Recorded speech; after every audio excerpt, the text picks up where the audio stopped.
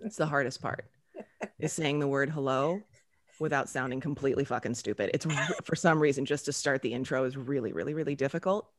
Do it like Lionel Richie. Hello.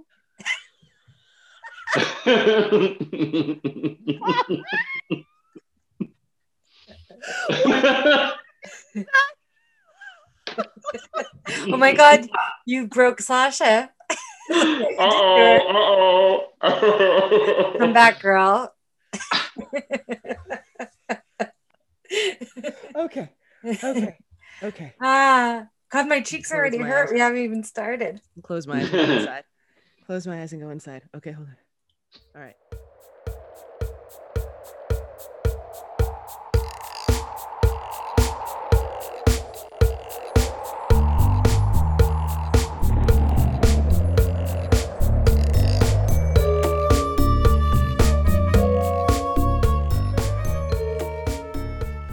Hello, I'm Sasha Chambers, and this is Eating After Midnight, a podcast where me and my best friend, Amy Rivers, reheat movies from our childhoods to see if the leftovers have retained their flavor or leave a bad taste in our mouths. It's also about how these movies influenced, inspired, and shaped us, whether the ideas they cooked up and fed us nourished our bodies and minds, or just rotted our teeth and clogged our mental arteries. Amy and I do not have any real cred as critics, but we do have a genuine love of movies as well as a beautiful friendship that spans 26 years. And today, we are joined by someone who has also been with us for every one of those 26 years. And before I introduce this person, I want to make something very, very clear. Because we have known this person for 26 years, Amy and I only, are allowed to refer to this person as Chris or potentially Monkey. All of you out there in Eating After Midnight Land, do not get it twisted. Today we are with Christian Van Bremen, dearest, oldest friend and love of our lives, corners of our hearts, huge corners of our hearts. Christian Van Bremen is an artist who wears many hats. He is currently an editorial stylist and global educator for a major hair brand. In addition to teaching about hair cutting and styling, he also teaches communication and personal development courses and practices as a certified coach. Later in the evening, when the sun goes down, Christian switches hats and spins post-punk and techno in bars. These days, as a socially conscious individual, he does so on Zoom. Check it out. It's always a good show. He also produces electronic music in his studio in Brooklyn. He is a lover of counter-cultural history with a vast knowledge of music, art, and film, and the biggest Madonna fan you'll ever meet. Eating After Midnight World, Christian Van Bremen. Hello. Hi. How's it going? Two of my bestest friends for more than half my life. I'm like one of the luckiest people in the world to have. We're the lucky ones. Oh my God. We're also both ex-roommates of yours. Yes. That's true. We have all lived together. We've lived together collectively. And then Amy, you and I lived together, just the two of us. And then Sasha stole your apartment. Yeah. And then, well, no, Sasha, I gave Sasha my apartment. You gave her an apartment. I mean, if that's not friendship, I don't know what it is. I mean, I did pack all his stuff while I was in his apartment. She did.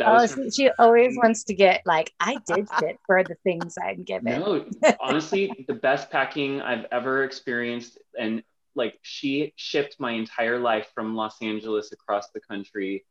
Thank you for that. Thank you for a lifetime of friendship. And I'm so excited. Oh my God, are we starting this? I know. Sentimental? I'm gonna break my heart. I do love that we are on like 3 different corners of the Northern Hemisphere. We've got you in the UK, Amy.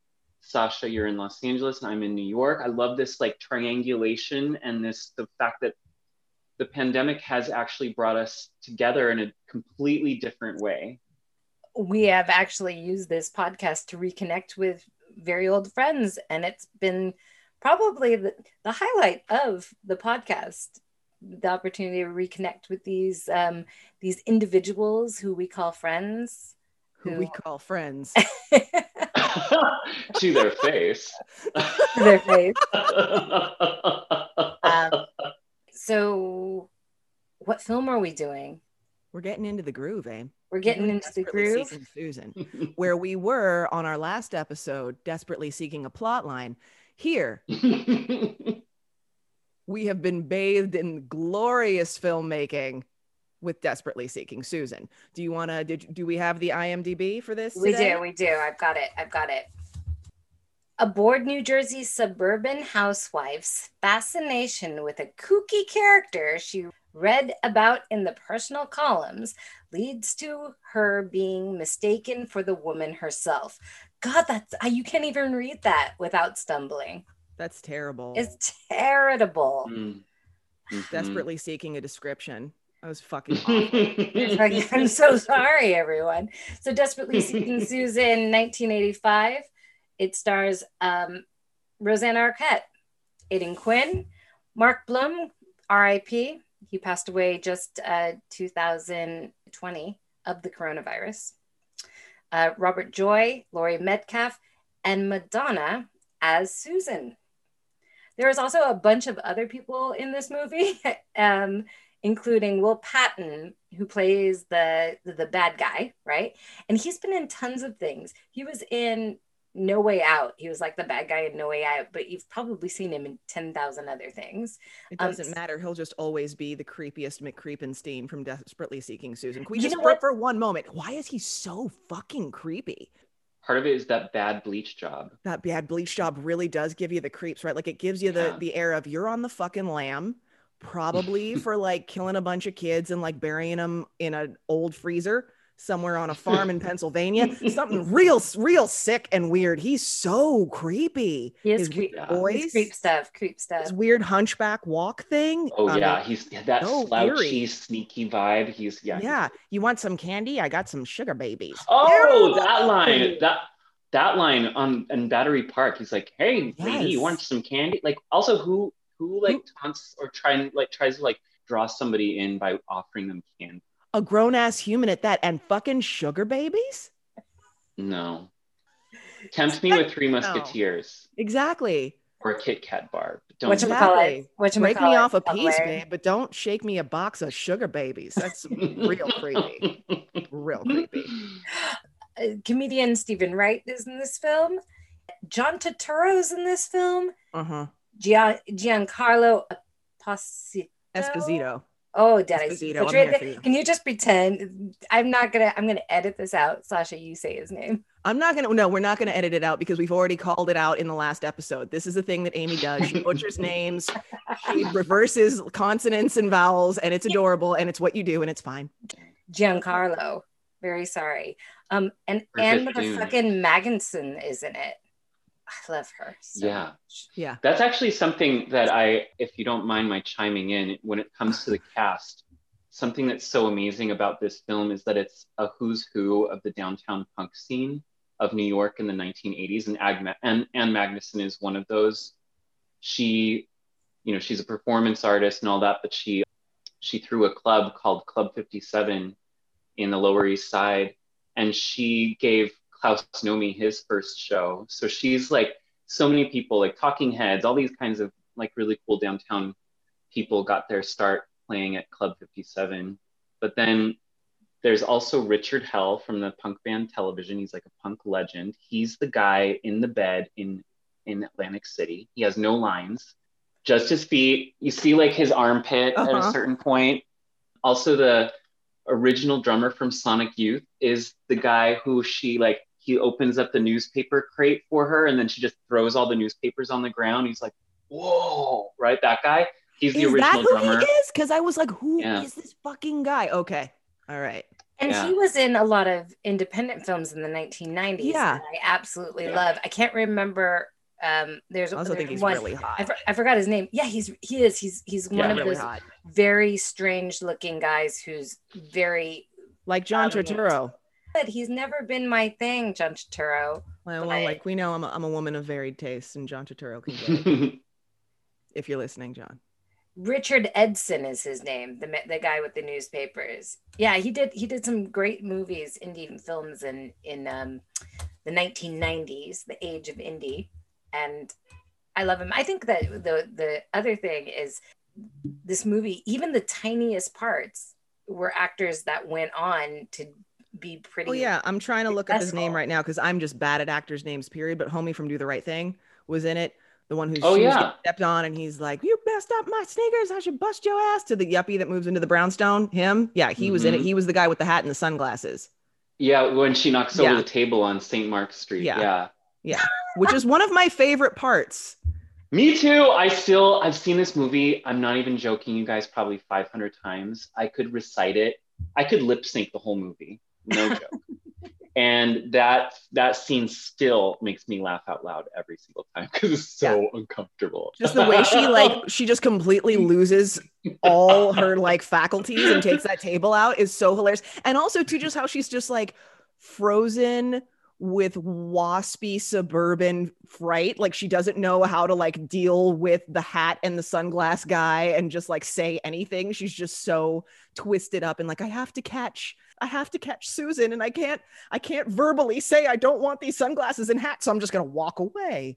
I'm just gonna walk away with them. Like, what the fuck? So It's hilarious. interestingly enough, Christian, to your point, there was a lot of this is like New York punk scene, late 70s, early 80s. The director, let's someone else say it. Susan Seidelman. Susan Seidelman. So she directed before this. What was the film she directed? She directed a film.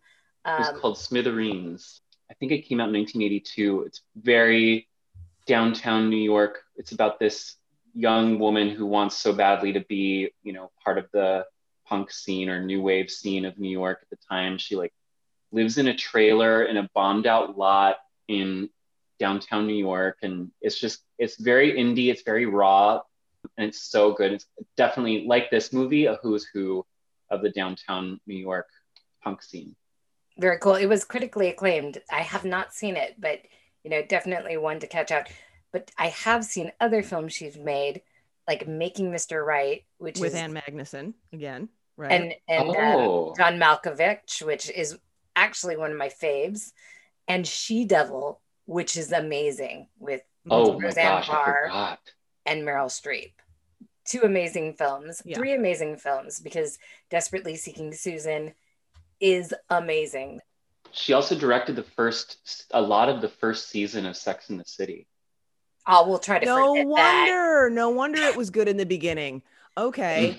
I guess. So we can see how this film has a head start above and beyond Who's That Girl, right? We've got Susan Seidelman at the helm, right? So this is now directed by a woman. I'm blanking on the name of the woman at Orion who produced Desperately Seeking Susan.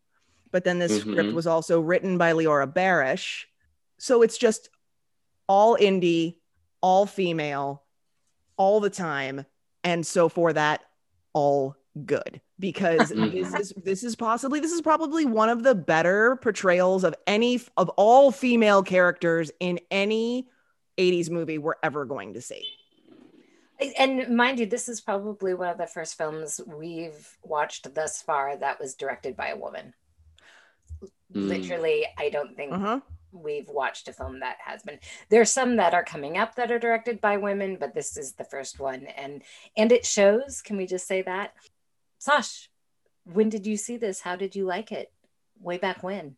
I have a feeling that I probably saw this in the theaters, like the minute that it came out. Because again, just like given the way that I grew up and, the people that I grew up around, like there was no way that we weren't going to go and see a movie that was starring someone that was, of the music world.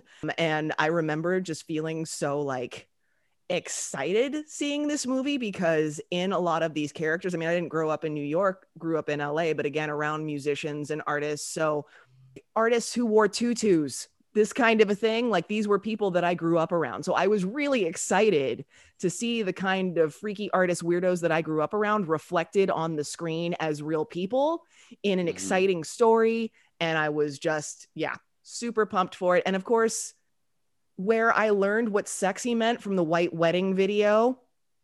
I learned what cool meant from Madonna in this movie. Tight. Agreed. Fuck, this is her at her absolute coolest. Absolutely. Oh my God. Christian, Cold. did you watch this when you were a young man in La Crescenta? No, I was living in Eagle Rock. And we used to go to Eagle Rock Plaza. My mom would pick us up from school, and my mom always had things that she needed to pick up at the mall.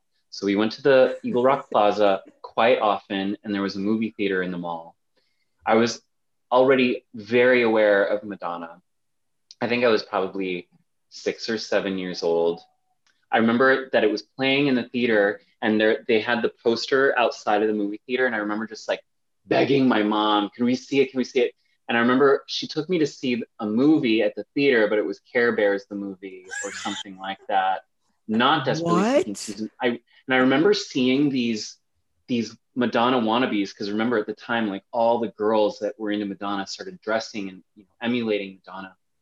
So I remember seeing these cool Madonna wannabes walking into the theater and just wishing that I could be with them and be one of those girls. But instead I'm getting dragged in to watch Care Bears the movie. Which was trash.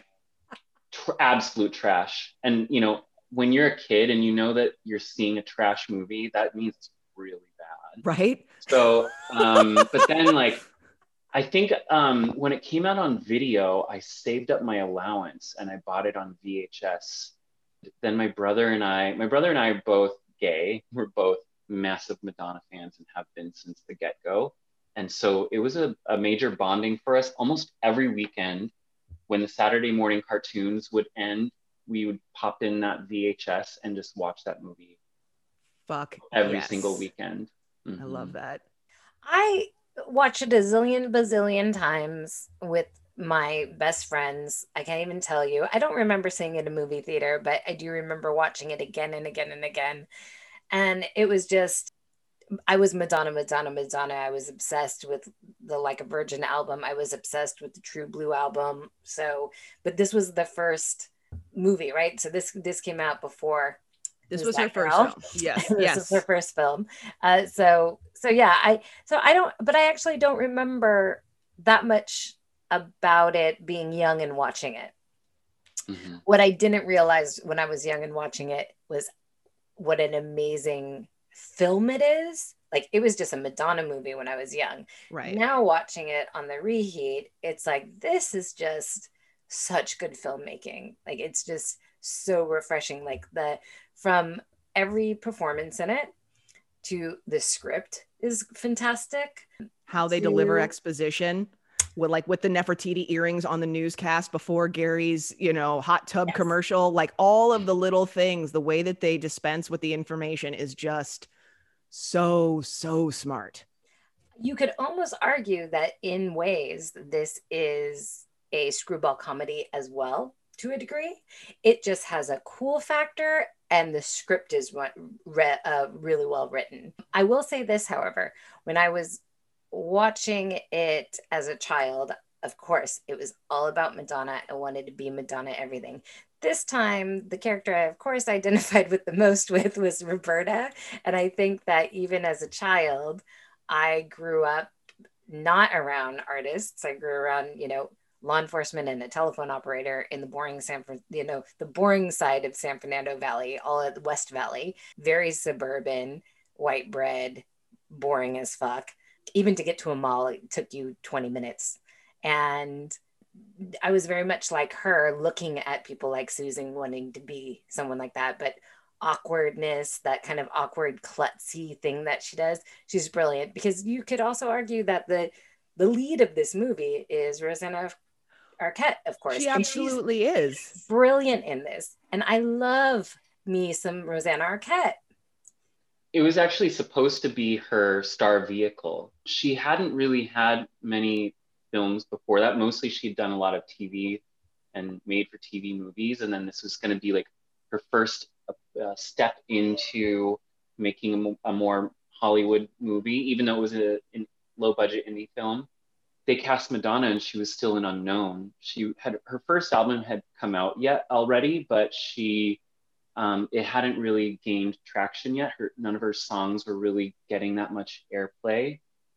And then during the course of the movie, the shoot was 9 weeks long. And during the course of the movie, she started out as an unknown. And then midway through, some of her songs from her first album that had come out over a year before were starting to show up on the charts. And then she had already finished producing the Like a Virgin album, and the single Like a Virgin came out toward the end of the shoot. And then bam. So at the beginning of the shoot, she was an unknown.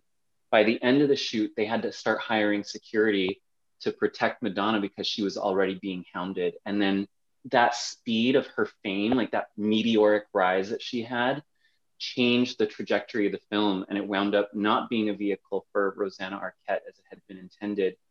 And they actually wound up accelerating the post-production time to get it out earlier to, you know, ride the wave of this like sudden Madonna frenzy. So it came out like only like, I think 4 months or 5 months after they wrapped shooting.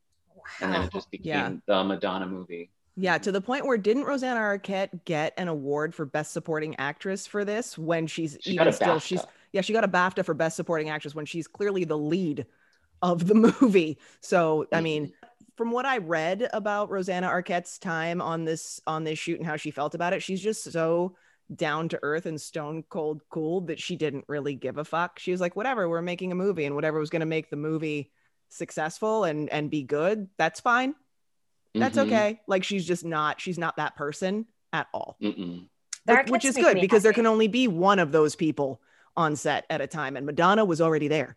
So there's that, right? There is that. Because you know, as soon as Madonna stepped on the set of that film, that was her goal. If she there was no chance that she was too singularly minded and focused on the trajectory of her career to not have that movie become about her while she was going to be in it. That's for sure. Right? So true. Absolutely. But so this movie starts. Yeah, let's get into the soup. Napkins on the lap, spoon in the hand. Let's do it. So this movie starts in the hairstylist shop where Roberta is getting her hair done for her birthday party, thrown for her by her narcissistic POS husband. I can't stand Gary. For so many reasons. He's just such a dick. It's her birthday party and he wants to show his own commercial in the middle of it. Did any of you clock that there's only pictures of him on the fridge? That there's like 5 Polaroid pictures of him on the fridge? He's such a prick. And she's like walking around passing that hideous platter of sushi. And it's like, it's his party. I didn't even realize until you just mentioned it. It's her birthday party. Yes, it's her birthday party where he is across the room speaking to his mistress so that he can commandeer the entire evening to watch his bullshit hot tub commercial. He's a turd. But I love the hair shop. It clearly has real hairstylists at all of those chairs because they are all far too stylish to have been styled. Does she get a perm, Chris? Did Madonna get a perm? No, Roberta. Does Rosanna Arquette get a perm in that scene when they're under the hairdryer and she has those tiny rollers? Does she have a perm? No. Back then, women were still getting their hair set and sitting under a dryer, and then their hair would be brushed out and made to look really smooth and clean and wavy and bouncy. That was part of getting your hair done back then. That's just what that was. That was like literally getting her hair did. That's what that was. Oh my God. I thought she was getting a perm because, of course, later in the movie, she's got the same signature wave to her hair as Madonna. But it's straight for half of it as well. So I was like, is that? Well, that's the thing. You know, I don't want to jump ahead, but something that I really love about Rosanna Arquette's appearance in this film is that at the beginning, there she is. She's this kind of like very controlled, meek housewife that's, you know, seeking experience and living vicariously through other people's experiences through the personal ads. And then as she gets more and more in tune with herself and frees herself up a bit, emulating the life of Susan, her hair starts to get more wild and more unkempt looking. And I love how this progress that she has as a character is so visual as much as it is. I love it. When she shows up at Battery Park and she is in her most 7th grade try hard I'm a cool girl outfit with the purple jeans and the matching scarf. Like she's just trying so hard. I love her right there. I think that what's established first thing in this very first scene at the beauty parlor is the style of this film. The whole movie, you just get that vibe of how cool everything is. I mean, you said it about Madonna, but I think that's the watershed effect over everything, the halo effect over everything. Director obviously brought like very stylish eye to it. Everything's pink in that scene. The way New York looks throughout the whole thing is fucking amazing. Even her New Jersey house is like to the T styled with like the pink fucking wallpaper and the brown tub. I love the ice cream sundae painting or a big photograph of an ice cream sundae in the kitchen that she's sitting in front of while eating the cake at night. Absolutely. God, I mean, amazing. We're probably going to say it 10,000 times of just like the look of this whole movie, even from the very first shot to the very last shot, is just fucking sexy as fuck. I mean, Dez's apartment with the Bruce Lee fucking mural, fucking, you just want to live. All of it. Yeah. I freak out when she's reading the personals and we get the exposition of like, who is Susan and what is this all about, this obsession she has with the personal ads. And she says like, yeah, they just write these messages back and forth. They chase each other all over the country and it's just so romantic. And I'm like, it is so romantic. It's so romantic. The thought of placing personal ads to stay in contact with your betrothed, with your love, with the one you're intended, the one that you want to like hang out with. No fucking text messages, no swiping, no tweeting. Fucking personal ads. Effort, people. Yeah. No. But the level of trust that their relationship has, it's like, you do you, I do me. Yeah. Just check the paper every day and I'll let you know where I am and when I'm coming back around. And it's just like, they're able to like, just be themselves and be independent, but also just know that they have this deep love for one another, which is so cool. You're talking about her boyfriend, Jim. Yeah, Jim and Susan, they have such a cool relationship. I just really loved the fact that he let her be who she was. You know, he wasn't looking to change her or to pin her down. He was happy chasing her throughout the world. And eventually someday they were going to end up together. He just had like this faith in their love. Keep the faith. That's how the message starts. Oh yeah, girl, I didn't even remember that. Keep the faith. Tattooable. Anyway, the one thing we didn't mention about this first scene is Laurie Metcalf's in the first scene, and she is the queen of one-liners in this whole fucking movie.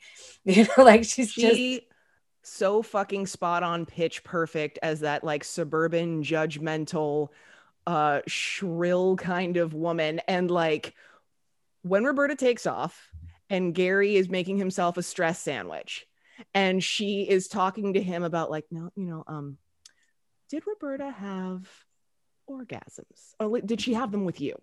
Anyway, did she at least have orgasms with you? And he's like, what, did Phil Donahue do a special or something? Some people just have orgasms. Gary, we don't have to talk. Oh, the way she reads him to Phil, that she's like, you really are a pig. You know that, Gary, you are just like Daddy. When I howl. There's never been a watch of that movie when she calls him a pig and says he's just like their daddy that I don't fall to my knees, pissing myself with laughter. It's so funny. Oh, she's just fucking brilliant in this. I mean, Laurie Metcalf is brilliant in everything, and you almost forget that she was in this. This was her first film. No. Rum and Tab. She drinks her character drinks rum and Tab. Like, is there anything more? There was a sticker on her refrigerator that I like when Gary's making the stress sandwich. It's something like, if it tastes good, if you enjoy it, it's fattening, or something like that. It's like one of the, and this just takes me back to this idea of how actually the production design and the attention to detail that went into every single shot and every single aspect of what people were wearing, down to the extras. I think one of my favorite parts of this movie are the extras, actually. Oh my God, specific they are. But I just love the production design is so spot on and part of what makes the film so entertaining. Here's one of my favorite little throwaway details. When Crystal says to her after she gets fired, she's like, God, bad luck is really following you everywhere, isn't it? Did either of you clock that the hotel room number in Atlantic City was 1313? Yeah. No. So speaking of the hotels in Atlantic City, after we meet Roberta, now we're going to meet Susan. We meet her at the hotel in Atlantic City, and Richard Hell, aka Meeker, is on the bed fast asleep. They've had a tryst. She's taken photographs. She finds the personal ad from Jim and decides to pop out of there. But before she does, she steals some cash, some cutlery, and an ornate pair of Egyptian earrings. Can we just for a second talk about how within just those 5 seconds, not only is she so fucking cool, but she's hot as fuck. She's just smoldering, steamy sexiness for doing nothing but being herself, which is why the who's that girl thing is so upsetting. As they try to force this sexiness on her, force this caricature of sexy on Madonna, it's like, just let her breathe. She doesn't need to do anything. I don't want to jump to this already because, overall, right, Susan is... Jump in, splash the soup. So she, like the whole point of her character and her boyfriend Jim says it, and obviously everyone in her world says it. She is, a force of nature, and she's trouble, right? She gets arrested. She walks out on the check. She is that person, but she's still endearing. She's a thief. She's still endearing. She's still kind of cool. Exactly what we were saying in Who's That Girl, where it was like when you found out that Nikki Finn was a thief, you were just like, ugh, and she's a thief? Yuck. Susan being a thief? Who cares? She looks good doing it. I have never been able to shop for a pair of shoes without keep it on the carpet in the back of my mind. Can I say, though, I would not have traded that jacket for those shoes. That jacket shoes were vicious. The boots, the jacket, the drum box kit, the hat. Is it a hat box or a part of a drum kit? That box. It's part of a drum kit, right? That'd be a big hat. Yeah, that makes sense. It'd be a big because also too the skulls match the skulls on the van. It's his band. Oh my god, the details. Yeah. Oh my god. Yeah. I did notice that after like the 500 times that I've watched that movie, I noticed that for the first time this watch, that the skulls on her bag match the van of the band. Yeah. I love that connection. That's so fun. I just thought it was a really huge hat box or something. No, it's the equivalent. It's the equivalent of wearing your boyfriend's varsity jacket or something. Like she's walking around with a piece of his drum kit, and they're such a cool couple. They're so oh my god, cool. Relationship goals, people. Seriously, but she is like stone cold cool when she leaves the hotel room. Everything she's wearing, everything that's happening, I'm like, I want her whole everything. This whole vibe. I need this whole vibe to be me right now. I'm 100% on your side. And even later on in the film, she is shacking up with, what's his fucking name? Gary, right? She's at Gary's house. They're not shacking up. They're not having sex, but she's at Gary's. Her outfit is ludicrous. It's like his boxer shorts, and then she's got white garters on, and she's got a wife beater, and then she has a dress shirt on, and her ass like leaves the house like that. Yeah. And I was like, yeah, you look good. You're doing it. That's actually one of my favorite outfits in the whole movie. She works that look hardcore. But those three the triplets, does anyone else have a lifelong weird like what with the three triplets? Those three triplets, there's a documentary about those guys. They were separated at birth and then found each other later in life. And they were just hanging out in Manhattan this one day, right where they were shooting that scene. And Susan Seidelman saw them and said, hey, would you guys want to be in the background in this movie? And so they just wound up being in this movie. Fucking magic, because they are such a part of it. That part is burned into my brain. I was like, what the fucking triplets. How do you even find triplets? Because they're just standing on as always. Thank you, Christian. The mention of that costume made me think about something else when it comes to the production design and the costume design. What I love is so much of this film is about New York at that time, and to see what New York was like in the 80s, but then also to see how people in New York looked in 1984. When you see Madonna walking around in her outfits, we think right now about, Madonna's style in the 80s, and that's how everybody looked in the 80s. But you see Madonna walking around in these scenes in these outfits, and no one else looks remotely close to her in terms of that style, which really like drove home for me. Like, she really was so bold and in such ownership of her appearance and her sexuality and her style and all of that. No wonder all these girls just like completely went berserk over her, because she absolutely. Yeah. And when Rosanna Arquette, so after Rosanna Arquette, bumps her head and is living out of Madonna's bag and wakes up Des to go get breakfast, and she's wearing that amazing green dress and all of the necklaces and the gloves and the shoes and the everything. And he's like, what is that? Some kind of disguise? As if he's never seen this look before. And that struck me because I was like, oh, right. She was a trailblazer. No one knew who she was. And this style was new. Holy shit. Like that was, and he was like, no, it's actually kind of charming. It's like, wow, this really was the beginning of an era. This really was the inception of this institution of Madonna for us as a visual icon. Exactly. And apparently the costume designer just loved her style. And so the costume designer had her wear a lot of her own clothes in this movie. How would you even try to style Madonna? How would you even? Right. But then there's a scene where when she's sitting outside of the Magic Club and her friend's just gotten fired from her job, she's wearing a shirt that says MC. Those are her initials, Madonna Ciccone. I thought that's really funny. Crystal had good style too. Crystal, outfit. Yeah. Like a lot of what she had going on was brilliant. And what I thought was great though is that, again, attention to detail, right? So Crystal, as much as she does have style, she wears a lot of neon, whereas Madonna does not. However, Madonna lost all of her clothes, so clearly she's borrowing clothes from Homegirl, right? And that's why in that scene, she's wearing neon as well. Oh, so it's clearly that it's like not, because she looks different in that, right? She doesn't, it's not like her style. And it's so on point that yet you like, if you look at it, it's like, oh yeah, she looks like her friend more, like she's in someone else's clothes. Oh my God, amazing, Amy.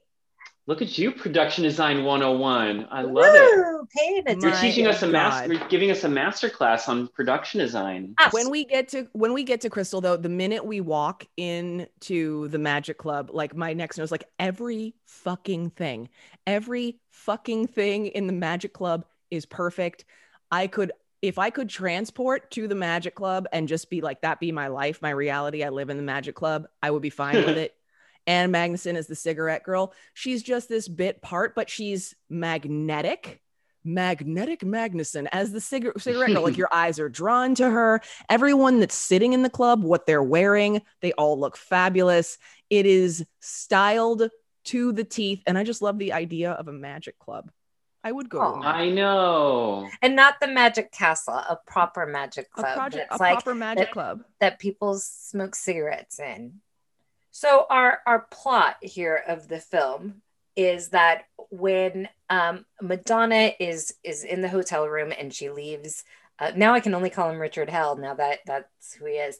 When she leaves Richard Hell in the hotel room, she is seen from the back, meaning her jacket is seen with the pyramid on it, by the towhead bad dude, Nolan. Right? So she's seen by him on her way out as she sneaks out. Nolan goes in and kills Meeker. Madonna shows up Susan shows up in New York City. Then there's, of course, the famous scene where she's at the Port Authority bathroom, and she's drying her hair and her hands, and then her armpits. Just one of those moments that's so iconic, and she's just so effortlessly cool, and Like, she's not even really trying. She's just like, I'm just gonna blow dry my bangs, and my bangs blowing up in the air, even that looks really cool. And then she goes over and she's like, oh God, it's hot out. I'm gonna change from this one mesh top to this other mesh top. It's got a more open weave. It should be much more refreshing. And I remember thinking too that like that's the other thing. There's only a hint of nipple throughout this entire movie. There's no like full on boobage, and it's so much hotter than full on boobage. And like when she's in the hotel room and she's just kind of like, Madonna-ing her way around the bed and like just sitting in this kneeling position and like taking pictures and moving her. She's just being a free, normal woman moving the way she moves naturally. There's just nothing contrived. It's so refreshing. It's so great. Absolutely. Because women know what is sexy. Women know that like just being yourself is really, really hot. And like it is bullshit. that It's bullshit. I mean, I think what she's keyed into is she's just so liberated. And there's this carefree, careless thing that she has that she's just so comfortable in her own skin. And that's sexy enough. She doesn't need to put on any airs whatsoever. And it's not vulgar. Like, and it's funny because I think when we were younger with Madonna and the Madonna craze and the Like a Virgin, that's what she was called, of course. She was called vulgar. She was called, explicit and disgusting. And you watch it now and it's just like, not at all like what we see now when it's just in your face. I mean, like, you could argue that maybe in 30 years, people will be looking back and saying that was nothing. But Madonna wasn't, in my opinion, when I'm looking at her now, it's like she wasn't being sexually explicit at all. She was just being liberated. Yeah, it's so wild to think that the hot water she got into for just having her belly button exposed in the Lucky Star video, and how different things are now. But I think that part of it is that if a man had directed that movie, they would have shown us a very different Madonna. They would have objectified her in some way. Yeah. The fact that this is a woman that directed it, you can tell that the director admires Madonna's level of self-possession and comfort with herself and her body, and she's in awe of it. And that's part of how the film is shot, is like, you can tell that the director and the cinematographer are in awe of Madonna's presence, as opposed to wanting to like control her or manage her, capitalize her on some way. That's probably it. Like, you just don't have that like pan over the body because it's just not directed by a man. Is it that simple? There's no need to control or own her sexuality. You can just let it be what it is, and let it be the experience that it is of her just being her own human self. When it comes down to it, there's nothing vulgar about it. You do not see too much skin. Like, there's nothing bad about it. It is that perfect in between where it's just somebody feeling their fucking selves and just being comfortable in their skin. But that's what's so threatening, is freedom. Ooh, that's what's so threatening. It's liberation. That's the threatening part of her. Yeah. Oh my! I think that's part of the secret to her success, actually, is that she knew how to she knew that the music that she chose to do, the way that she chose to dress, was going to titillate one part of the population and enrage another part of the population. And it was just and I think that's something so interesting about her career in general, is that she just knows like pop music is a way to really get at the core of what we're not letting ourselves express in our culture. So she's just so, I think she's very clever. And as a figure, as a performer, she's so clever. So enraging when you think about Who's That Girl, where she was needed to fake any of this, because when it's just effortlessly her. Exactly. It's almost perfectly titled in this. It's like, who is that girl? That's not the same cool ass girl that was in Desperately Seeking. Who the fuck is that? Who you? For real. So exactly. Roberta is obsessed with Susan, and she goes to New York just so she can grab a glimpse of Jim and Susan meeting up together, right? So she goes down to Battery Park, and she sees their rendezvous. Oh my God, though, can I such a moment, right? So of course it's all so romantic and I'm completely on board with this personal ad love affair. When Madonna, though, lights up a cigarette, takes a massive, huge drag, blows it out, and the next thing she does is plant her mouth on Jim, dude, I was nauseated. I forgot how much smoking was an indication of cool all through the 80s, and that's just not a thing now. And I was like, I listen to the taste so bad. Oh my God. That's the grossest thing I've seen in a minute. Like it really. Ugh. That actually happened to me with my first kiss when I was, I don't know, 14. I was dating. I was hanging out with some really cool goth girl that was older than me. And she smoked Benson and Hedges, and we were sitting in a parking lot, and she like takes this big drag off her Benson and Hedges, blows out the smoke, grabs my hair, and then just started kissing me. And I remember being like, oh my God, this is my first kiss. Oh my God, her breath is disgusting. Yes. Yes. I was like, the only thing that could taste worse than that kiss is hot dog water, dude. That shit is nasty. Oh, that's so gross. I have to say though, so Robert Joy, he's cute AF, and he now is like a character actor. He continued, and you've seen him in tons of things, but he usually plays like a member of the White House staff, or a doctor, or I mean, he plays very like a principal at a school. Like that's the roles he plays. He's always in a suit. Whereas in this, he's like this rocker. He is so sexy. I'm into it. And what I'm not into is that it was almost Bruce Willis.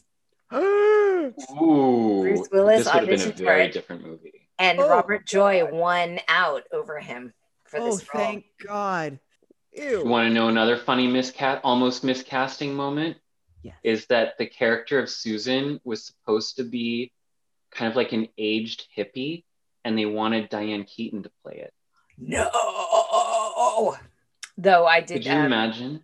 Can you imagine the alternate version of this in another distant universe with Diane Keaton and Bruce Willis? Oh my God. Oh my God. They should make it now. They should. They really should. Absolutely. It'd be amazing. Anyway, here's one of my first beefs with the film, however. Susan tells Des about the murder, which she, of course, has read in the newspaper, and that they're looking for her. He gets really worried, but he's got to go to Buffalo to play a show. So he gives Susan Des's number and says, okay, take this number and he can help you. Here's my first ish. If I was a dude and I had a friend that looked like Aidan Quinn, I would not in 1,000 years never give his telephone number to my girlfriend who I'm obsessed with for help. He's oh my God, gorgeous. Those eyes, those arms, Lord Jesus, he is so everything hot. I can't even really discuss it. It's insane how hot Aidan Quinn is in this movie. It's actually my second note. One time, Amy's mom, when Amy and I were living together, Amy's mom came over, and the three of us somehow decided to watch Desperately Seeking Susan. And we had this feature on our DVD player when you could pause and you could zoom in. And that scene when gets out of bed naked and you can see his butt for like a split instant? We paused it and we zoomed in on Aidan Queen's butt. The three of us, me, Amy, and her mom, all just sat there and oogling and talking about Aidan Quinn's bare ass for a really long time. I have no recollection of this, but I do not, I'm not denying it. No recollection, not denying. I've ever heard. Not denying. Oh my God. He's so gorgeous in this film. I can't even take it. I don't even know what more to say about it. Oh my God. I wish I could hit my head and open my eyes and Aidan Quinn be the first thing I see. Like, God, tempt me with a brain injury, God, if it means I get to meet Aidan Quinn. Also, too, you know what I thought? Like, she's fucking hits her head on a pole and then hits the ground. And he's like, can you remember anything? No. Do you know who you are? No. I'm okay. And then it picks her up off the floor and then puts her on the back of the scooter. And all I could think is somehow in the 80s, you could crack your head on a fucking pole, hit the ground, and get on a scooter. And the character, you want to go to see a doctor? No, I'm fine.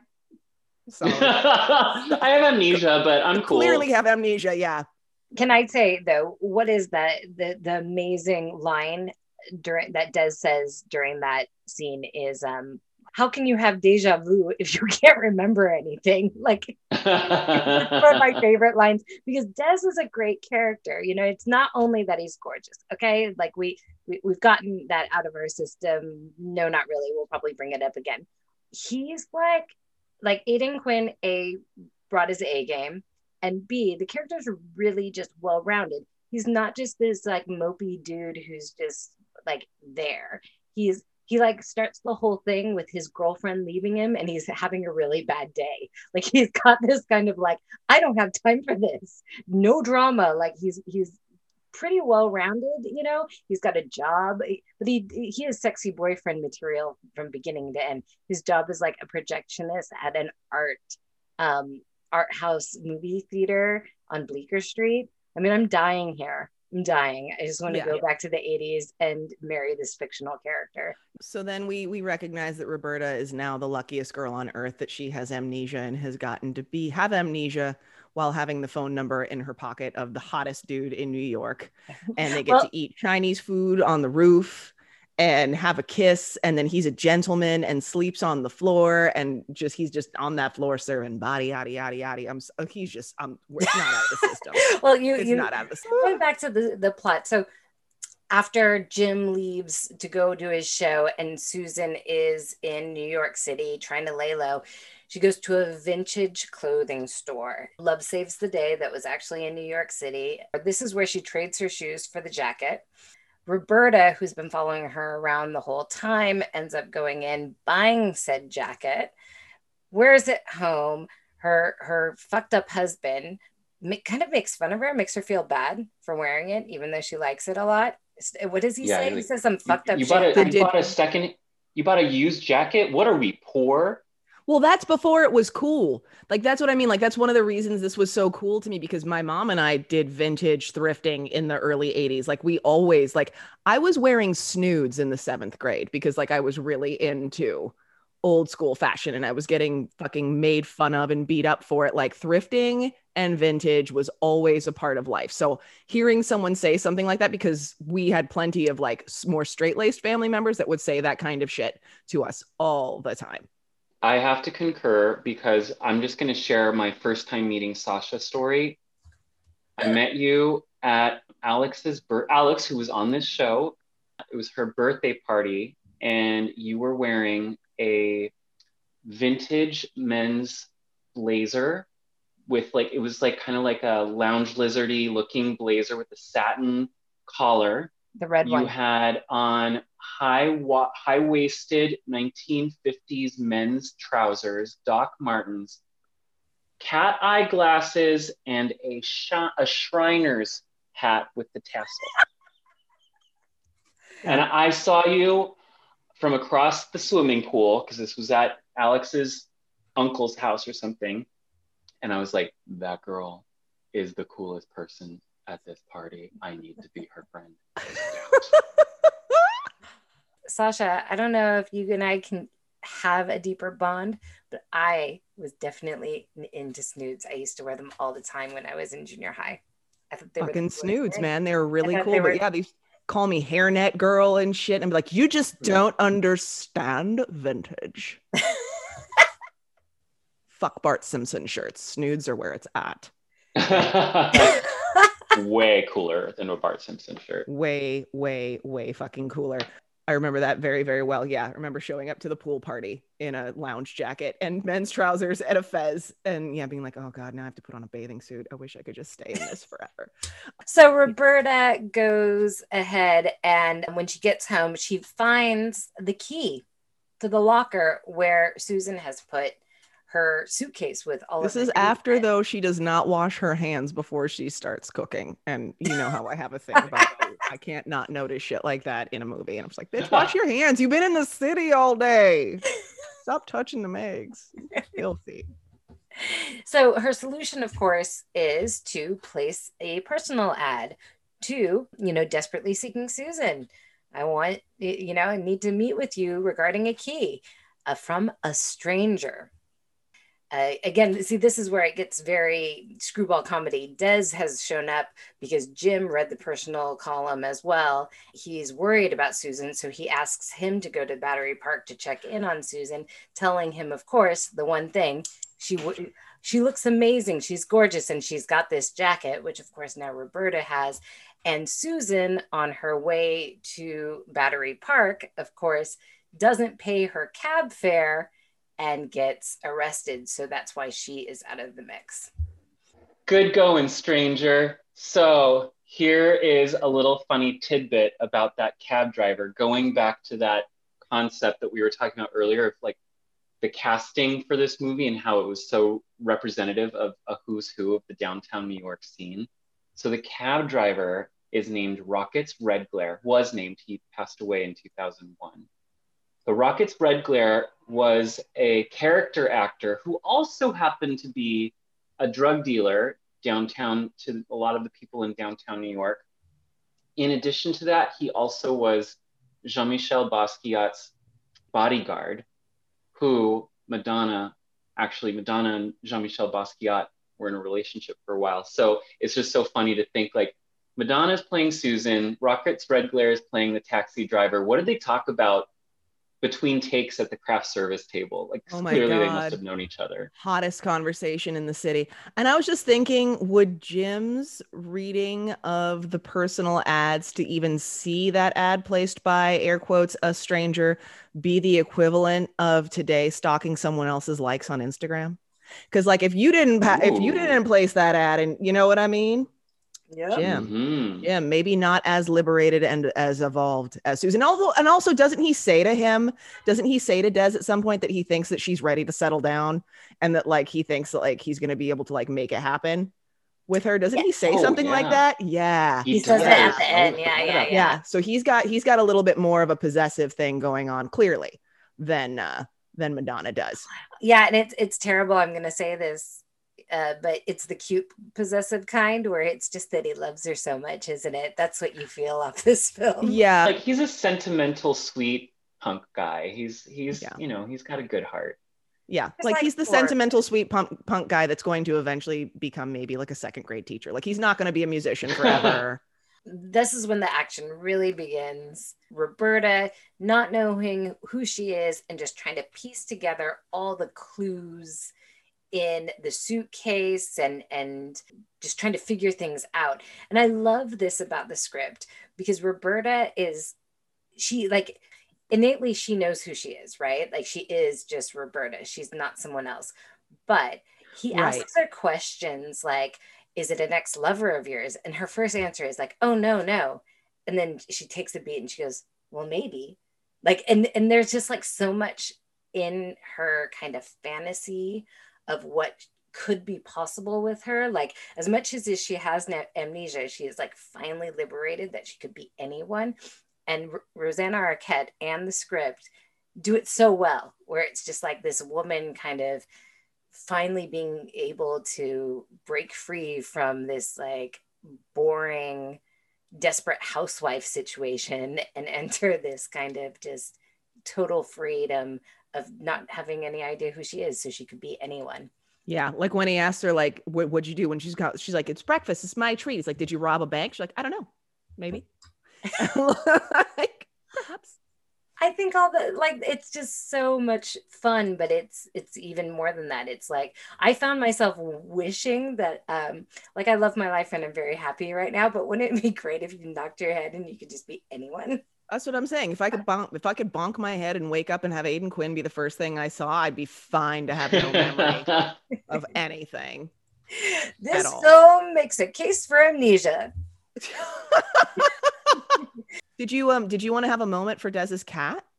It's just a beautiful, sexy. It's a really nice cat, and it's for a cat to be that well behaved in a movie. Do you know what I mean? Like that cat was, I mean, mind you, the cat gets to spend most of its time in Aidan Quinn's arms. So where else would you want to be?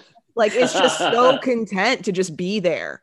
The scene is so phenomenal though, when he like wakes up to pick up the cat, but then sees Roberta / Susan through the fish tank, and she's getting dressed, so he takes a cheeky kind of pervy moment with her, but then of course he turns away, and the second she turns, he quickly goes in, and then he like gets under the covers and pulls the cat in. I'm just a good looking man snuggling a cat. Nothing happening here. And then of course the next one, when he's in his hammock and the kitten's just sitting right there. I think I would argue that in these two scenes, this cat is more impressive than Murray. We go out to breakfast. We find out again like how infamous Susan is with this jacket, because the instant it's seen, someone is like, get the fuck out of here. It's that crazy girl with the jacket again. And so we just know that like the fact that Roberta is being mistaken for Susan is not necessarily a good thing for her at this point. She goes on to the Magic Club trying to piece together the few clues that she has found in this drum kit box, just in time for Crystal to have lost her job so that she herself can be hired as the magic assistant replacement. And I don't know if you guys know this about me, but aside from astronaut, my dream career as a child was magician's assistant. And I believe it came from this movie, because all I wanted was to wear frilly dresses and be sawed in half and handled mainly for the outfits, not for the magic, just for the outfits. Meanwhile, Gary has made a police report to find Roberta, but he's kind of fallen to bits, right? His sister is kind of grilling him about whether or not he could give Roberta orgasms. Larry's there as well. And they're both eating, and she's like, how can you guys eat at a stressful time like this, like a crisis like this? And they're like, we're nervous. What do you want us to do? And she says, then take a Valium like a normal person. Isn't it interesting how in the 80s people looked much older than they actually were? Because she went on to be Aunt Jackie on Roseanne like 5 years later, and looked so much younger 5 years later than she did in all that makeup and the severe hair and everything. So funny. With that, actually, it's shocking how young Madonna looks. Like she's so round, baby face in the cheeks and the jaw. Like she is just pure fucking collagen on a neck. Like honestly. And you know what? And she's not like rail thin. She's thin, but she's not like, she's just like this really cute and sexy woman who's totally youthful. Like, I don't know how to explain it. It's just like she is authentic. There is no... She's a natural human. I mean, we talked about this in Coming to America too, when Eddie Murphy and Arsenio Hall are in the fight scene, and they're just two shirtless men that haven't had to be jacked up within an inch of their life, to have, biceps the size of my entire torso. She's not emaciated thin. She's a dancer. She has a body that she uses, and it reflects what she does with her body. All of them are just natural human beings in their shape. And now that's not to say that any of them weren't affected by the very toxic culture of Hollywood and maybe had whatever issues they might have had with food. But this was pre-exercise obsession. And it's really nice to see people with just normal, natural muscle tone, normal, natural bodies that haven't been sculpted and actually, I hate to use this word, but it's true, curated. A curated physique to look like a certain thing. It's really nice to just see human beings moving on screen. So basically, the way Gary kind of finally gets a clue is his housekeeper comes with a bag and it's from the vintage store where Roberta bought the jacket. And it's probably the best scene in the movie, to be fair. He sees this bag and he connects the dots finally that bag came from the city, and that's one of the last places she went before she went went off the rails and left him. And he tries to take it from her. The way she says this, like, I'm sorry, you ain't getting this back, You are baby. not getting this back, baby. No, Gary, no. No, Gary, no, I- baby. It's not happening. She gave I'm it to me. dying to see the edited scene where we find out what Gary had to do to get the bag. What did that bag cost Gary?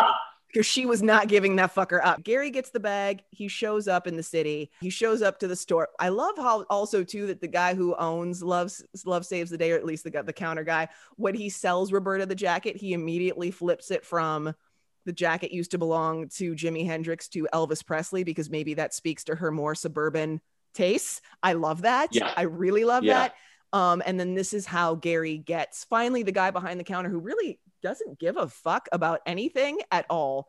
For some reason, his heart softens at the idea of this suburban dude looking for his wife and decides, oh, okay, I'll give you this number that's sitting 6 inches from me that has to do with the jacket. And this is how Gary and Madonna come to know each other. He calls. Yes. I was just going to say, not to interrupt, but to interrupt. Mm-hmm. Maybe it is vintage stores in New York City. That's maybe a thing, because those people were dick faces. Like, I don't know if this still happens, Christian. Maybe you can relay, but this is a universal thing. Anyone who stepped foot into a vintage store knows that the clerks at the vintage stores are not necessarily always going to be the nicest or most gregarious personalities. And that's actually something I really love about the actor that's in this movie, in Desperately Seeking Susan. The mullet haircut that he's got, and like the whole, like, his whole aesthetic is so spot on good, and he's just like so disaffected and annoyed. And when Gary Glass goes in, he's like, yo man, I don't get into domestic disputes, all right? So he's just so good. Anyway, again, another way this film is like pitch perfect, like even just in the attitude of a guy who has a couple lines in the vintage shop, they still know that it's a full character, and that's exactly what he's embodying. That's all I wanted to put out there. So Gary gets the number. He calls Madonna, and Madonna's like, oh, okay, you're the witch's husband, the one who's got my shit. Cool. I can help you. Meet me here. And we get to the club where we finally get to hear some Madonna music in the club. We get to get into the groove, and it's so fucking well done, and not like grating and in your face the same way they did it in Who's That Girl, where it was just like any opportunity to use Madonna's music, they did it. It was just used. It was so perfectly placed in the film. Everyone that's in the club, I have a lot to say about this, is perfect.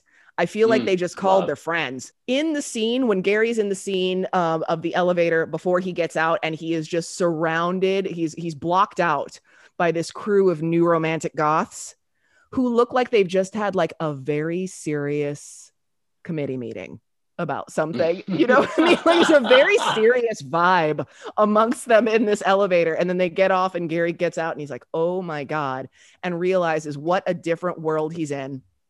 Before, of course, Madonna spies him from across the room and could not be anyone other than suburban Gary Glass.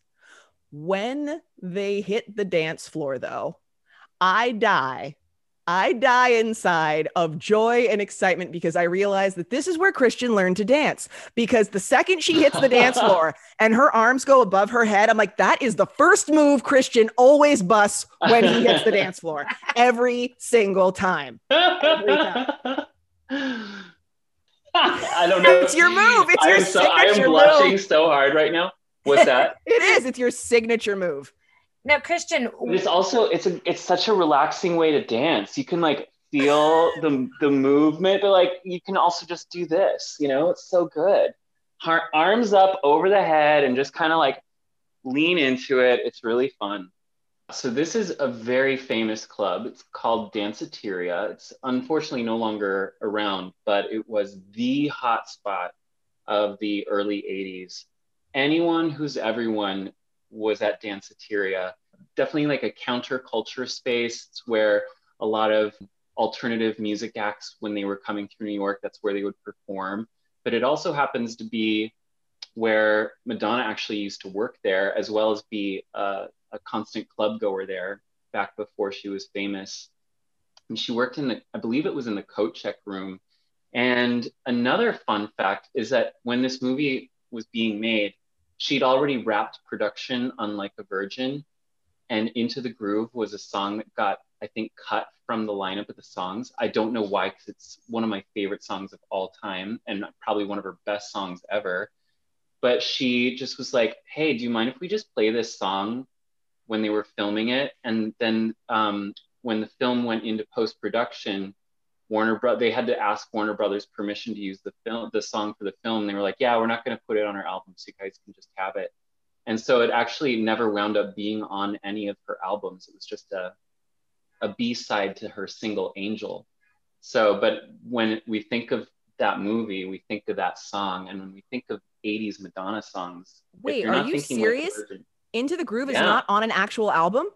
That's how famous she was. Wow. She major failed, but that's how famous she was that even her B-sides became chart toppers. So whilst all this is happening, Roberta / Susan has her first night at the club. It goes miserably. As she walks home, Nolan is behind her and he accosts her and knocks her down again. Wait, this is after a very dramatic run carrying a bird cage. And the way she's like carrying these birds and like trying to have anything bad happen to them is so tender.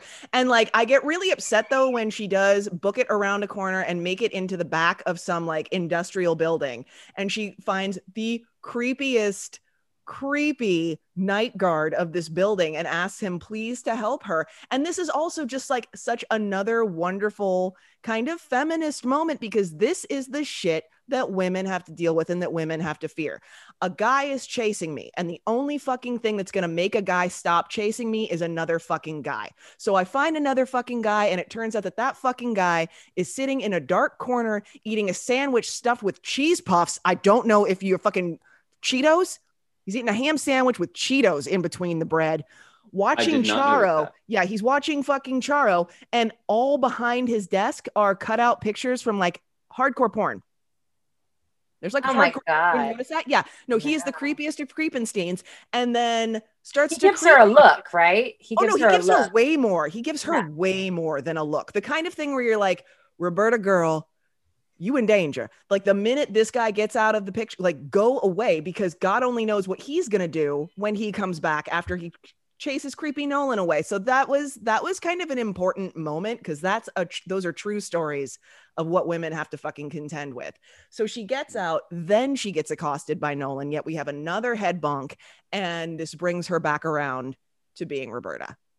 What happens is after she bonks her head and she's Roberta again, cops stop her and don't even listen to her, just arrest her for prostitution, just like immediately. And she goes into the back of the police car where another prostitute is sitting there looking at her and asks her, what do you use the birds for? Yeah. So how do you use the birds? She calls Gary, but Gary's ass has Susan over smoking a joint, acting like an idiot, figuring out the universe because the dude doesn't know how to hold the smoke.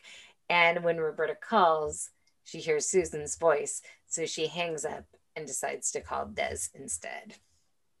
And then Madonna basically squats at their house, which is fucking awesome. When she is in the pool in his boxer shorts and the wife beater, and the way it's shot, that she's just so fucking cool swimming through that pool. And then when she gets out and they shoot it in such a way that you can't see any bush through the fucking shorts. It's just so perfectly angled and shot. And then she's lying on the chaise lounge, drinking red wine and eating cheese puffs in the middle of the day.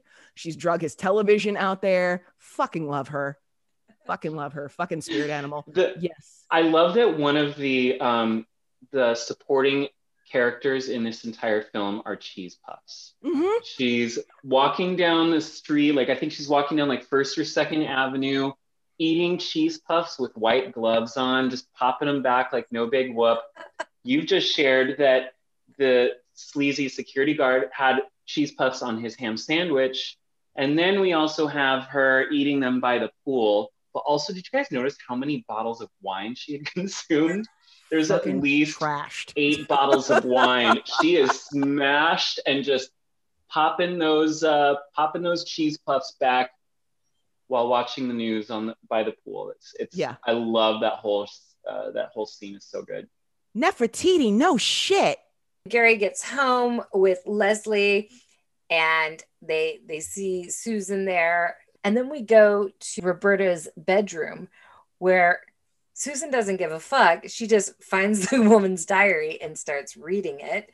It all starts clicking. Like she's had 8 bottles of wine, but she has figured everything out. Right? And then drives the car. And then takes his keys and drives the car to place the ad. Word. Gary, she's taking your car. Pissed as a yak, she drives off on 8 bottles of wine with a belly full of cheese puffs and manages to cohesively put together a personal ad. Des, who has bailed Roberta out of jail, Roberta tries to tell him the truth. I'm not Susan. My name is Roberta. I have a husband. Des just does not fucking believe anything that comes out of her mouth. They show up at his house. It's been completely trashed, but still looks phenomenal. They argue, and then they make love. That is the quickest turnaround from being annoyed with somebody to suddenly like having sex with them. It is so fast and not organic at all. And I'm like, they needed to put in a couple other lines there to help the transition. This is a scene that I think is pretty flawed in the film. I agree. But there's like, I just don't buy it. I don't buy that they suddenly are going to have sex. You know, they argue and he makes her cry. And when she starts crying out of frustration, he's like, hey, it's not that big of a deal. And then to comfort her, it ends up kissing. And then the kissing, which is amazing, the part that I have always loved is when he kisses her and he tries to like pick her up, but then falls. Like I don't know why I have always just lost it in that part. I'm just like, woo-wee. I am so happy. He's sexy. Fuck. So what's great here is that Roberta knows who Roberta is, and Roberta realizes that Roberta doesn't really want to be Roberta anymore.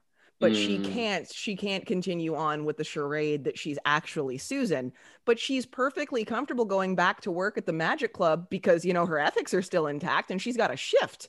So she's got to show up to work, right? I really appreciate that about her. I do. Well, it's probably way better than going home to her husband that she's miserable with and who treats her horribly. You know, like that's a non-starter. She's like, yeah, I might not have a place to live and I might not actually have a real life. But I mean, she was unemployed at the beginning of the movie, right? So now that problem's solved. Got a job. Yeah, it's less than 50,000, but you know, flexible.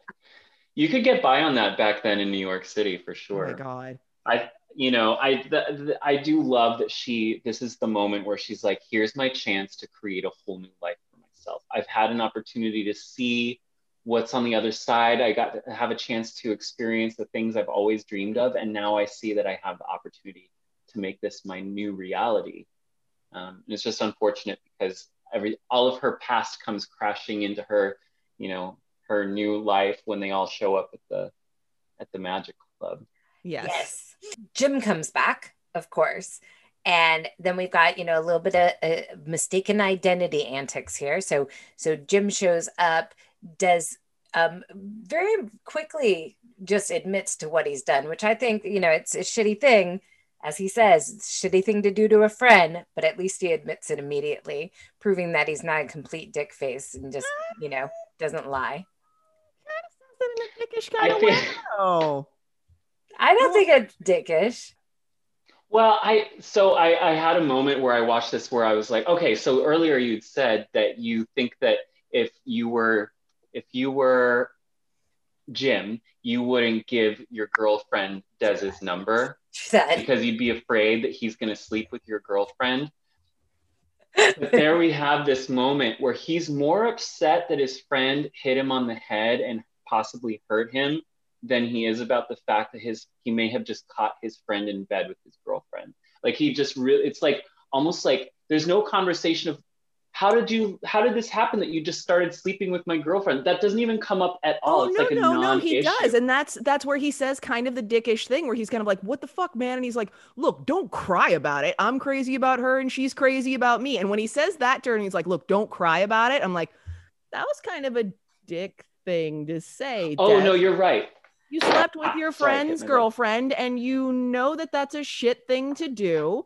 And now you're kind of gaslighting this dude into not believing that it's like you're an asshole for doing that. Like, yeah, you're all free-spirited artist types and you guys the two of them aren't married. And we all know that Susan is who she is, but he gave her your number because you're his friend and he trusted you. And then you did the thing that Amy was certain he was going to do in the first place. So what I think was funny was that like they have this moment and then they move right into just like being friends again. It's like it's like the issue, they bring it up, says some dickish things, and then they move on, but he's still kind of like, he's still more, it seems like he's more upset about the fact that his friend hit him on the head because they're able to just keep going on with well, and also too, because they know who they're talking about. He's like, look, whatever she said to you, man, I can guarantee it's bullshit because she plays with people. I should know. I've been chasing her for years. So it's not, it's not as if that happened, it would be so out of character that Susan slept with someone else that was a friend of his, or that she ripped him off and stole some money or made 9,000 long distance phone calls. That's who she is. They decide to go to the club to try to track her, where she has gone to the club to try to track the stranger. All of Roberta's past comes crashing down into her new future as she is laying on stage about to be sawed in half. She is spotted by everyone at once, including creepy Nolan, who sees the Nefertiti earring.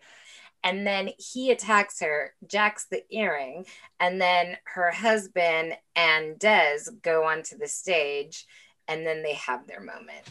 So oh my God, when they're backstage and they're arguing over her, and then she finally stands up and she was like, wait a minute. That shriek comes from so deep in Rosanna Arquette's soul. Like, I really feel the like need to be heard from her as a character, as a human, so profoundly. Like, it's shocking. Like, that's just like one of the best moments of her performance in the entire movie. Weird next moment, though, is when creepy Nolan on the run comes upon Jim and Madonna fucking up against the pinball machine. He nabs Madonna, makes a crack about Jim's legs, where we then realize that Madonna is wearing leggings under her skirt, but that pinball machine is making a lot of noise. What was Jim fucking?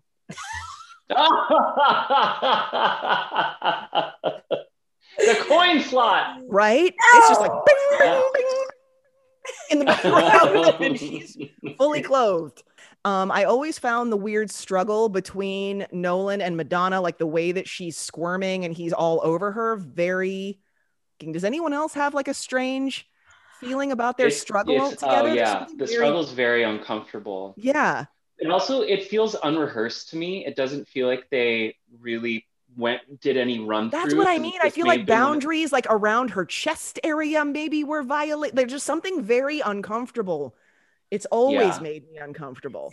Because there's a quietness to it. Like they're kind of like talking. It's and scary. It's legit it's scary. kind of, it's feels almost authentic. Like they really are in this crisis moment. The creepiest moment for me in that scene is like, she's struggling and then she has this moment where she's like, I'm just going to be really still. And she gets really calm and then she starts squirming again and trying to get away. And it feels so real. It's very hard to watch. And the way he's almost like whispering to her. And I know it's because they don't want to be caught, but there's also something very creepily intimate about it. He's like, no, wait. And I'm just like, oh God, no, God, someone please do something. And then they do. He pushes her through the window. Roberta sees it. She grabs the bottle. She bonks him out. Is it really that easy to knock a fool out with a bottle? It's just such a trope that gets used in so many movies. I wonder if it really works. This film has so many head injuries in it. Right? And everything is seeking a CAT scan. Absolutely. And that really is how it ends. There's the knock on the head, you know. It ends with her finally getting to say the line to the stranger, good going, stranger. Good going, stranger. Good going, stranger. Wait, we So, missed a very important moment in Roberta's arc as a character, which is when Gary confronts her and is like, "What the actual fuck, Roberta? What's going on?" She's like, "I need a moment alone with Gary." And I don't really enjoy this part of the scene where she starts trying to explain the personal. It all started with Susan. There was this ad, desperately seeking Susan. That part wasn't written very well. It feels a little forced. But when they're Yeah. in the dressing room, yeah. and she is like, "Look, man, will you look at me?" And he goes over and starts fucking with the costumes as if he has any interest in it. And it's because he can't do the thing that she's asking him to do, which is look at her. Really look at her. And when she says that, "I'm not coming home. I'm not coming home with Gary. Why do you want me to come home with you?" That's what triggers the line. "Why do you want me to come home with you?" And he can't answer it. He can't say because you're my wife and because I love you. He is just not present in that relationship with her at all. And that's super important that she is like, gets to have that moment, that it doesn't just get glossed over. And the next thing we see is her show up in the projection room with Des, that we know that she took ownership of her life and ended that relationship with Gary is really an important thing. That is a really good scene. I do feel that this film is so perfect in so many ways, and an area where it's slightly flawed is that the ending feels so hurried. And it just feels like the end of a Scooby-Doo cartoon or something, and not like Yeah. real. There was an alternate end. I don't know. Should I talk about that yet? Or should Oh, we? yes, the alternate ending. Yes. The ending that we have is cute, but apparently, and I read this and I've seen this in the deleted scenes that you can get when you get the DVD. Instead of them going to men, like getting in relationships and having the movie end with them with their boyfriends, the movie ends with them actually going to Egypt and riding through the Sahara on a camel together as two friends that have just decided to like go off and see the world together. And I read an interview with Rosanna Arquette not too long ago where they talk about the Desperately Seeking Susan, and she said that the thing that she's upset about the most is that they didn't keep the original ending, because she felt like it was so much more about female empowerment and women sticking together and learning from their experiences together and all of that, as opposed to it being like two women living happily ever after with their cute boyfriends, Yeah. So it's a shame that they did that. Yeah, the happily ever after doesn't have to involve dick. Like I don't want them on fucking camels, but I would have like very much had them liked it be like them sending messages to each other in the personal ads, like, "Hey, I'm coming to town, friend." Yeah. Like that would have been nice. And then just to know that they continue taking off on the Chinese delivery boy scooter together to go and do their own thing would have been way more powerful and potent and appropriate for those characters than, as I said, happily ever after having to end in them being bunned up in a relationship. Absolutely. Yeah. Such a good there's one thing that did take place, and I'm wondering if anybody else heard this. Anne Magnuson as the cigarette girl. Cigars, cigarettes, tofuti. Anybody else hear it? I heard that. What is tofuti? Tofuti is like tofu ice cream. It was like I was like, what the fuck? Like I rewound it like 3 times. Cigars, cigarettes, tofuti. Tofuti cuties. Like tofuti cuties, yeah. Oh, remember when I went on a diet and that's all I was going to eat for a week? I think we all ate a lot of tofutis that week. I do remember that. Any last thoughts about Desperately Seeking Susan before I do go to our transatlantic question? Just to say that, like, I knew that I loved this movie. I knew that I was going to be really, really happy watching this movie. I did not know until, of course, within the first 30 seconds that I was like, oh yeah, not only do I love this movie, this is definitely in my top 5 favorite movies of the 80s, because it's pretty much flawless. Like even the things we were like, that scene was not written that great, or this part felt a little forced. There's nothing wrong with this movie. There's only everything right. It's just, it makes me so happy, and I get I get so excited when I watch this film, because the energy of the film, the aesthetics, and all of the detail all the thought that went into all the details of this film. And I just think I think it's actually a pretty dang perfect film. I love it so much. And I actually, to rewatch it for this, I had a friend over, we watched it together. She'd never seen it before, which I was so excited to watch this movie with somebody who had never, she's younger and Okay. she didn't grow up with this kind of, you know, stuff in her world. I was really excited to watch it with her, but also terrified, like, what if she doesn't like this movie? And we went through the whole film. I could tell just her laughter, her engagement. She was really loving it. And then after the movie, she just wanted to talk about it for like 30 minutes. And it's so amazing that a film that's 30, almost 40 years old can still be this captivating and entertaining to somebody that's seeing it for the first time, you know? Knew that I loved it when I was younger, but just like you both have said, I just didn't realize what a good film it was. I actually really thought that I was just going to love it for loving it and that it was, you know, nostalgic. I didn't know that it was going to be so well made. I guess that's it. That's what really it comes down to. Well made, top to bottom. I knew it was a great film. I knew it was a film that it warmed my heart from my childhood. I didn't know it was an important film until this watch. Another element about why this film is so important is because it is a film that was written, produced, directed, and starring women in the mid-'80s. And it was an indie film that wound up being a global smash hit and made so much money. It's such a success story and such a good feminist piece as well. Now it's time to have our transatlantic flight. On a transatlantic flight to come visit me in Wales, are you gonna watch Desperately Seeking Susan, My Big Fat Greek Wedding, or anything with Liam Neeson? Well, that's a no-brainer for me. I think I would probably watch Desperately Seeking Susan back to back. And then maybe while descending toward the airport, I would try and catch a little bit of My Big Fat Greek Wedding. Just to, like, you know, kind of break things up a little bit at the end.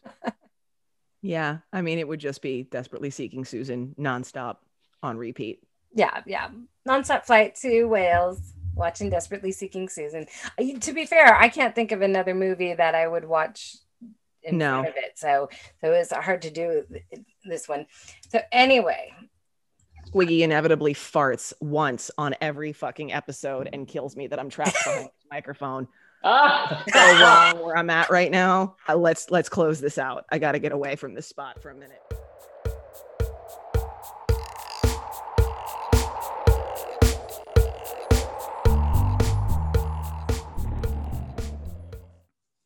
Thank you all so much for listening to our latest episode of Eating After Midnight. And thank you, Christian Van Bremen, for joining us.